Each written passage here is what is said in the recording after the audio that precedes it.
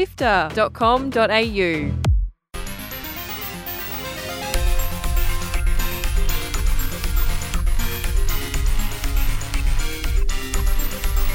G'day and welcome to Drop Rate by Sifter. Drop Rate is Sifter's review podcast packed with thoughts and feelings about the newest video games, giving you insights from some of the best games writers around. My name is Chris Button, and joining me on the panel this week is Christy McWalter, one of the fabulous contributors over at Games Hub, plus James Wood, assistant editor at Well Played. This week we're talking about Stray Gods, the role-playing musical, one of the most anticipated games from an Australian indie studio in recent history. The debut title from Summerfall Studios combines talents of some of the world's most notable RPG writers and musical talents. It's also a bold experiment that could inspire a future generation of games. But before we discuss Stray Gods, here are the top stories featured on Walkthrough, Sifter's weekly news podcast.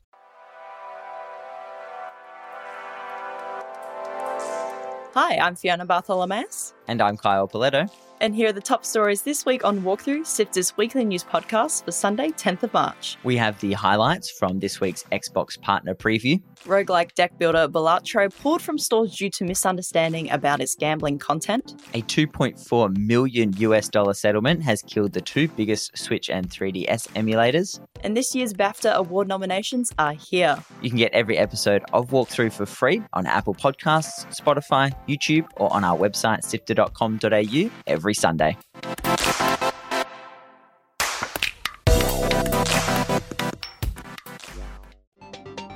You're listening to Drop Rate by Sifter. Visit us on sifter.com.au. Like a boat lost at sea with no sails, not a breeze. So talking Stray Gods, at a fundamental level, Christy, the core concept of Stray Gods is right there in the subtitle. It's a role-playing musical. But can you tell listeners and viewers what the game is about generally and how the gameplay works? Yeah, so it's a work of interactive fiction. So I guess kind of like a visual novel, but a bit more there's a bit more movement on screen than that. So kind of think like Telltale style of games, and it's in like a film noir comic kind of style. And it follows Grace, who's like a 20-something who's recently left college, and she's feeling kind of lost about what to do with her life. And through a series of events, she finds herself taking on godhood from someone that she meets. So she becomes a god, like quite quickly and unexpectedly. And yeah, that doesn't really go down well with the council of the gods, that like they're called the idols. Yeah, that doesn't really go down well with them. So Athena, the leader of the idols, sentences her to death. But luckily Apollo kind of sways the chorus, which is the council, to give her 7 days to prove her innocence. And that's what makes up the gameplay. So you play through each of the 7 days, and you're undertaking an investigation and you're trying to prove Grace's innocence. Yeah, and I guess the musical part of the title comes in that between the dialogue scenes, there's these scenes of music that you're using Grace's powers as a god, which, because she's a muse, she's taken on Calliope's powers. So yeah, you're using that to investigate and like draw information out of people, because it's kind of, yeah, her magical power, I guess. Yeah, I'm really curious because in terms of the musical concept and taking a lot of inspiration from musical theatre, is there an in-game justification or in-game reason given that it plays out like a musical, or is it just it's a musical, let's run with it? There are like a few moments where Grace will reference and be like, is it weird that I'm singing this? But basically the in-game justification is that it's kind of like a siren song. Like she can use music to persuade people to say things that they wouldn't say otherwise. Like it's getting their true feelings out of them. And she needs to do that because the gods are like deceptive, basically. So she needs to find ways to get them to tell her the information that she needs so that she can prove her innocence and live. So yeah, that's really the only justification, I guess. And then beyond that, it's just like it's a musical because it's fun. Of course. And as we know, we've seen a lot of, I suppose, marketing and PR in the lead up to Stray Gods release. There's a lot of talent involved at every stage of development, from behind the scenes to writing, to the development, to the vocal talent and the musical talent as well. So, James, how well ultimately do you think Stray Gods achieves its vision of being an RPG and a musical, or as it's there in the subtitle, a role-playing musical? Yeah, look, I think that the way this is probably going to work out is it's the same with music, right? It's one of the most subjective sort of like art forms that we have. And so the way something hits somebody's ear or somebody's soul, it's going to be very different from person to person. I think I struggled with the game a bit more than I would have liked to. I think that there is a bit of a dissonance sometimes between the role-playing mechanics and the musical component of the experience. And it's because I sort of look to a musical track for not necessarily cohesion, but like a rhythm and a vibe that I can continuously invest myself in. And I think that it gets this sort of emotional vibe of the world correct. But sometimes when a song would be playing out, the option that I would like to choose would interrupt the flow of the song and fundamentally change something like the tempo or the overall rhythm of the experience. And so for me, it ended up with like this strange dissonance between I know how I would like this to play out if I was watching a musical, and I know how I would like my Grace to handle the situation. And when those two things didn't align, which was fairly often for me, it ended up in sort of a strange, slightly uncomfortable kind of like pacing problem for me, because I did often find myself just wanting to let it play out, because I do think that the overall kind of like tone of this world is really interesting and fascinating, and the game gets so much right about everything it's built sort of around the central mechanic. But for me, I had a bit of a fundamental disconnect at times from it. Because I do think the writing of Grace, like I love Grace as a protagonist. I think she has so much heart and so much like raw energy to her. And I think that kind of Lost 20-something vibe is something that I think anybody who's going to play this could very easily identify with. But like I said, sort of the way that those choices then impact the flow of the actual feeling of the game is where the problem comes in. Everything that Grace could say in those situations feels distinctly Grace to me. I never sort of doubted those options. But it did occasionally feel like, the angry option would be my correct Grace sort of choice, but it was a slow, beautiful song, and it would be strange to cause a spike all of a sudden that I felt like the song then needed to revert back to its original kind of cadence. And so, yeah, I feel like it was in the mechanic there. I'd like to take a little bit of a step back, and Christy, could you explain to listeners and viewers how the choices work and how sort of the mechanics of how like a song in Stray Gods works? Yeah, so it's kind of like the whole game works on, like cutscenes with a dialogue wheel at the bottom. And there'll be like, 3 or 4 options in different directions. So depending on whether you're playing on PC, I was playing on PS5, so you just kind of like flick the stick in the direction of the option that you want to select. And then it's the same thing in the songs, but the options are split into 3 colors, which is for the 3 traits that you can choose for Grace at the start of the game. So that's clever, charming, or kick-ass. And normally within dialogue, depending on what trait you've chosen, it will kind of influence like what options you can pick. Whereas when you're in a song, you can pick any of the 3 options. So that's kind of what James is talking about there. It can influence the sound of the song if you've been picking like a bunch of charming options and then you pick the kick-ass one. It'll change the tempo up kind of thing. But you've got kind of like a little a timer bar at the bottom of the screen as well. So you kind of wanting to make decisions quickly, but also pick the best thing for kind of the situation to make the conversation go in the right direction or to get the outcome you want. But then you also want the song to sound good. So there's quite a few things to consider. It is worth noting, though, that you can turn off that timer option, like that's at the bottom, so that you have a bit more time. Yeah, that's in the settings. And I think that is important that they've included that, because obviously not everybody necessarily mentally or physically is up to making those decisions that quickly. But yeah, it is there. Just kind of to start with. Yeah, that's basically how it works.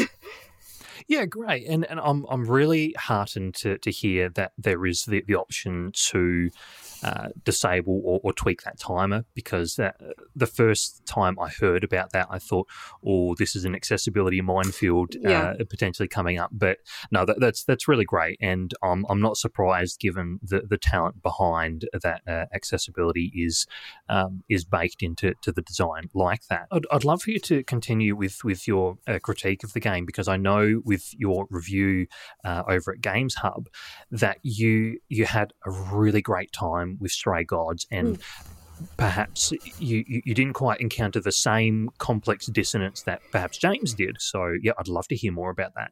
Yeah, well, I guess I can definitely acknowledge what James is talking about there. Like, I totally get that. And I think I come at it from a place of that I'm really into narrative games, and I'm not at all into musicals. So I'm into music, love music, but I don't really like musicals. So I think maybe I have lessened expectations of what a song should sound like in a musical. And because I'm so into narrative games, I was like just happy to pick whatever option felt most authentic to me. And like, definitely there were times where I was like, ooh, the song sounded a bit funny there, but I was just like, oh well, like musicals always sound funny to me. So it doesn't matter. But yeah, in terms of that existentialism, I don't know, any place that I pick up on that, I'm like, ooh, let me see more. Like what kind of like answers or conclusions have they come to about this? And I think it was particularly interesting because Grace is only like 20 something, and like Freddie, her friend, says to her, like, I know you've been at loose ends since you left college. So that's like set up very quickly that she's feeling like that. And the first song in the game is about feeling like that. It's called Adrift. And it's interesting that theme, like, it's not the type of thing where it's like, she's got all these wonderful powers now and everything is going to be fixed, because all of the idols that she meets are arguably like just as lost as she is, but in different ways. So it's kind of like, it doesn't matter if you're a 20-something-year-old or you're 1,000 years old, if you're not kind of acknowledging whatever the issue might be, or you're trying to run from your past, or you're trying to avoid making decisions about the future. If you're not acknowledging that, then you can still just be stuck in that place of like, what the hell do I exist for? Yeah, and I just found that was I like seeing that in games. I always find that interesting. Anything you'd like to add to that, James, as far as the themes and the story of Stray Gods?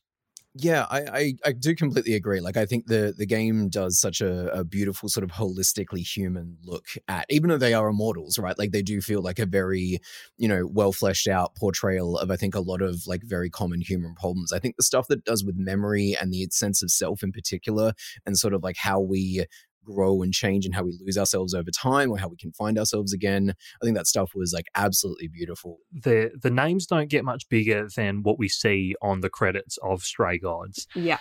What did you think of James? I'll start with you. What did you think of the performances overall? That it's a wonderful bunch. I mean, like, it is very difficult to go wrong with this particular cast. Laura Bailey's Grace in particular is obviously worthy of all the flowers. Like, she brings so much heart to that performance and that character. I'm terrible with name pronunciation, so I do apologize in advance. But Merle Dandridge as Aphrodite was a major highlight for me as well. And Carrie Payton's Pan, I thought, was also just truly wonderful. I think that, and the way that Grace and Laura Bailey in turn is able to play off a lot of those performances as well was just fantastic. Yeah, like I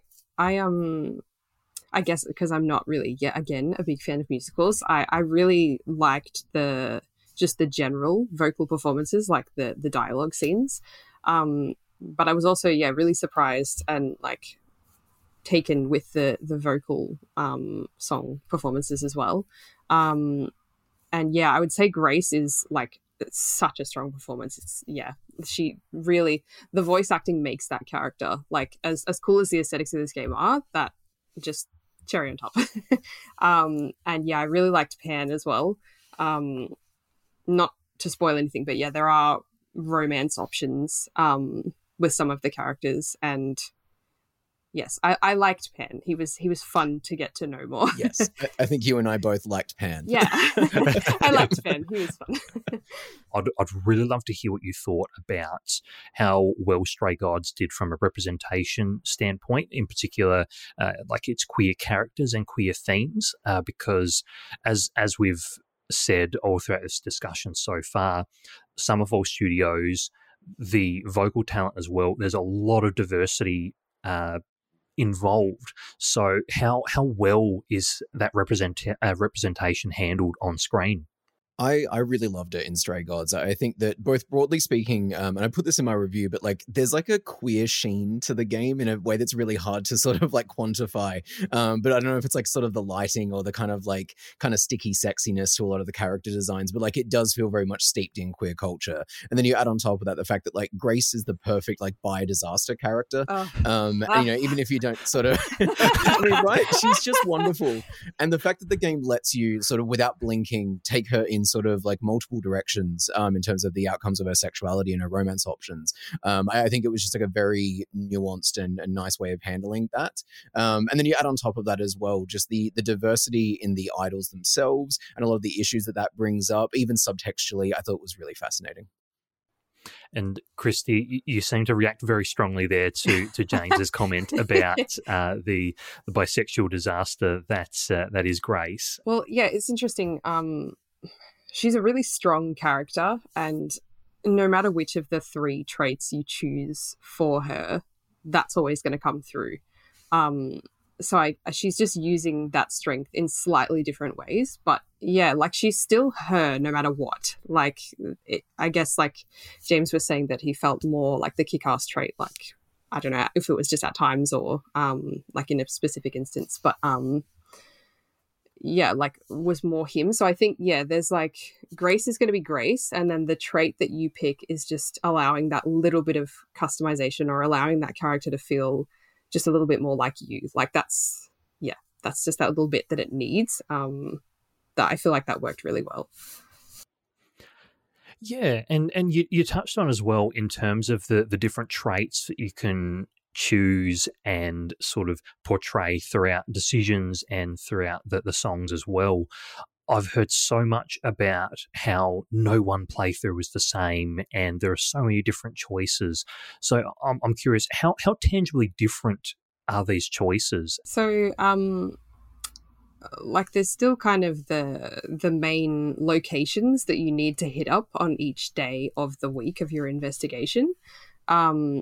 But in terms of like differences in choices, in the normal dialogue, like if you pick a prompt that's from like a character trait, it'll still kind of circle back around to the point that it wanted to make anyway. I think where you see a really big difference is in picking the song lyrics, like where you want the song to go, because it'll sound different. Grace will say different stuff, obviously. And my understanding is kind of that it's not just like that the song can go three ways. It's that like when you make that first choice, there's a bunch of branches off from there and then a bunch of branches off from there. So actually when you're making one choice, it's then splitting off into like 9 instead of into 3. So like that in terms of that, there's a lot of variation, because depending on if you want to play a song and say just pick the clever options or just pick the charming or just pick the kick-ass, or if you're going to combine them together, that can really come out a bunch of different ways. And I guess as well, like there's some bigger choices in the game, which obviously we can't spoil. And there's also some like romance related stuff that, you can definitely see very different outcomes. So it's worth playing more than once and kind of playing around with those options. And with those choices, James, did you feel that perhaps those choices are sort of what played into some of that dissonance that you encountered with the songs and with how they played out? Or did you still find making those different decisions a satisfying gameplay experience? I mean, I think from a narrative point of view, it's still a relatively satisfying experience. For me, the only reason why sort of it headlines, I think, my experience with the game is because, it is the role-playing musical. Like, it is a pretty major component of this concept. And I think that were this just a straightforward, sort of like visual novel with a couple of branching dialogue options, sure, that's totally fine as well. But for me, it's the way it impacts the sound and the flow of any given moment. I said before that every option does feel like grace. I never sort of like ran into dissonance in that regard. It's just, mechanically where it starts to rub.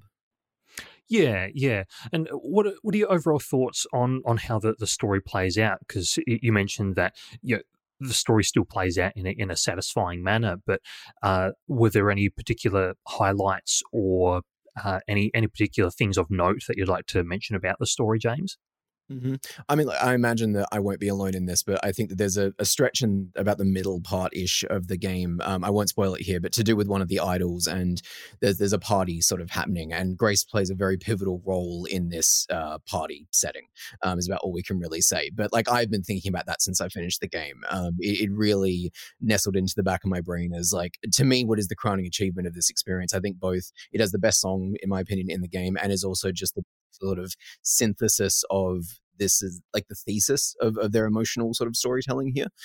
So I really enjoyed that part. And broadly, like, spending time with these characters is pleasant, like that they are a rowdy, lovely little bunch. And so even when I didn't get everything that I needed out of the experience, as a whole, there was definitely a lot of times throughout where I was just happy to be in the company of this world. It's very nicely put together. I guess my song taste is maybe a bit different than yours. There's a couple of songs like kind of later in the game that I enjoyed more. Like, there's not to say who the character is, but it's kind of more rock inspired. If you know what I was just thinking, I was like, I'm pretty sure I know the one you're about to say. Yeah. I had that stuck in my head for many days. And there's one as well that is a bit more like traditional, but then Grace breaks in with kind of like almost a rap style part that I kind of liked. It was different, but just in general, it's just such an amazing world to be in. Like that, I just love this style of game anyway. So I have no complaints. Like, so who would you ultimately recommend Stray Gods to? I think it's an interesting like intersection. I would definitely recommend it for people who like narrative games. I suppose I can't speak for people who like musicals. Maybe James can speak better to that than I can. But I kind of, that was why I kind of wanted to review it, because I thought maybe it would be more likely to be picked up by people who do like musicals. So I was just like, well, what's it going to come across like for someone who isn't into it? And I think also just like Greek mythology is cool. Like, if you're even slightly interested in that, give it a go. It's really cool how they've kind of modernized and reimagined the characters. I mean, I do think it's very much like a fans of the genre kind of game, in my opinion. I think that if you are into this kind of narrative experience, I think this is going to be, sort of right up your alley. The musical stuff, I mean, it's sort of known in my social circles. My taste in musicals is sporadic at best. I like the strangest of choices. So I'm not really sure how it's going to land. Like I said at the top of the show, like, everyone's ear is very different. And everyone, I think, is going to have a very different experience with this game. I think broadly, though, for what it means for the Australian industry, and I think for all of its ambition, makes it worthy of checking out alone, even if it didn't fully work for me. Like, there are so many good ideas going on in here, and it's such a massive swing for a local studio that, like, I do think it's worth checking out for, anybody who's just interested in our development scene. Yeah, it's something that is a very exciting concept, even even before actually playing the game, the idea of a role-playing musical is one that's very unique, and perhaps the first time that one of this scale has certainly been attempted. So I'm curious as to whether this will launch a subgenre of its own, and whether perhaps Christy, I really hope so. and perhaps Christy, whether we'll see a spin-off, The Witcher musical role-playing game. Would that be something you'd get around? Yeah, Geralt singing, Yennefer singing. Yeah. I would anything to have to get Yennefer extra. and Geralt sing to each other. Yeah. I would lose my mind. Oh, wonderful. So ultimately, Christy, with Stray Gods, the role-playing musical, do you drop this game or do you rate it? Definitely rate it, yep. James, how about you? I'm a soft rate, academically, let's say. Like, I'm not sure I would particularly want to play this again, but I am glad that I did, and I'm glad it exists. That is Stray Gods, the role-playing musical from Summerfall Studios. We also have a written review up on sifter.com.au from our own Adam Christou, the fabulous reviewer extraordinaire, and there will also be written reviews from both Christy and James for you to check out, which we'll link to as well. And thank you very much to Summerfall Studios and everyone involved for providing pre-release access.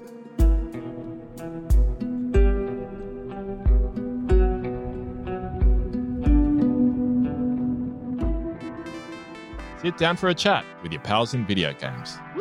You're listening to Sifter. This has been Drop Rate by Sifter, our video game review podcast. Thanks to Brian Fairbanks from Salty Dog Sounds for composing the theme music. Sifter is produced by Chris Button, Fiona Bartholomeus, Daniel Ang, and Adam Christou. Mitch Lowe is senior producer, and Gianni Di Giovanni is our executive producer. Christy, if people want to see more of your work, where can they find you? So you can find the stuff that I write on Games Hub. Otherwise, I'm on Instagram, Twitter, Blue Sky, Threads now. There's like a million different versions of Twitter, but that's at Aurelixian if you want to follow me there. James, how about you? Where can we find you and your work? Most of the time you can find me over on well-played.com.au. I also frequent on Press Start though as well. That's, the joys of a freelancer. All of the various social networks that we're all scattered across at the moment. OMG more James. And that's all for this week. You can check out what Sifter is up to on socials, which is at Sifter HQ on whatever platform is still running by the time this episode goes out. There's a whole bunch of channels, and you can also jump in Discord and discuss with the team there, which we'll include a link to in the show notes as well. And if you enjoyed this episode of Drop Rate, please consider leaving us a review on Apple Podcasts or any other platform you can review us on, and sharing the episode on social media. This helps put us in front of more people and enables us to provide more in-depth coverage. Plus, you can check out our other podcast, Lightmap, where we talk to game developers, creatives, and people who are doing cool things in interactive media on your favorite podcast app of choice. And if you like to see written games coverage, we also have plenty of that, sifter.com.au, where we have articles, reviews, interviews, and more. Thank you once again for joining us, and see you next time.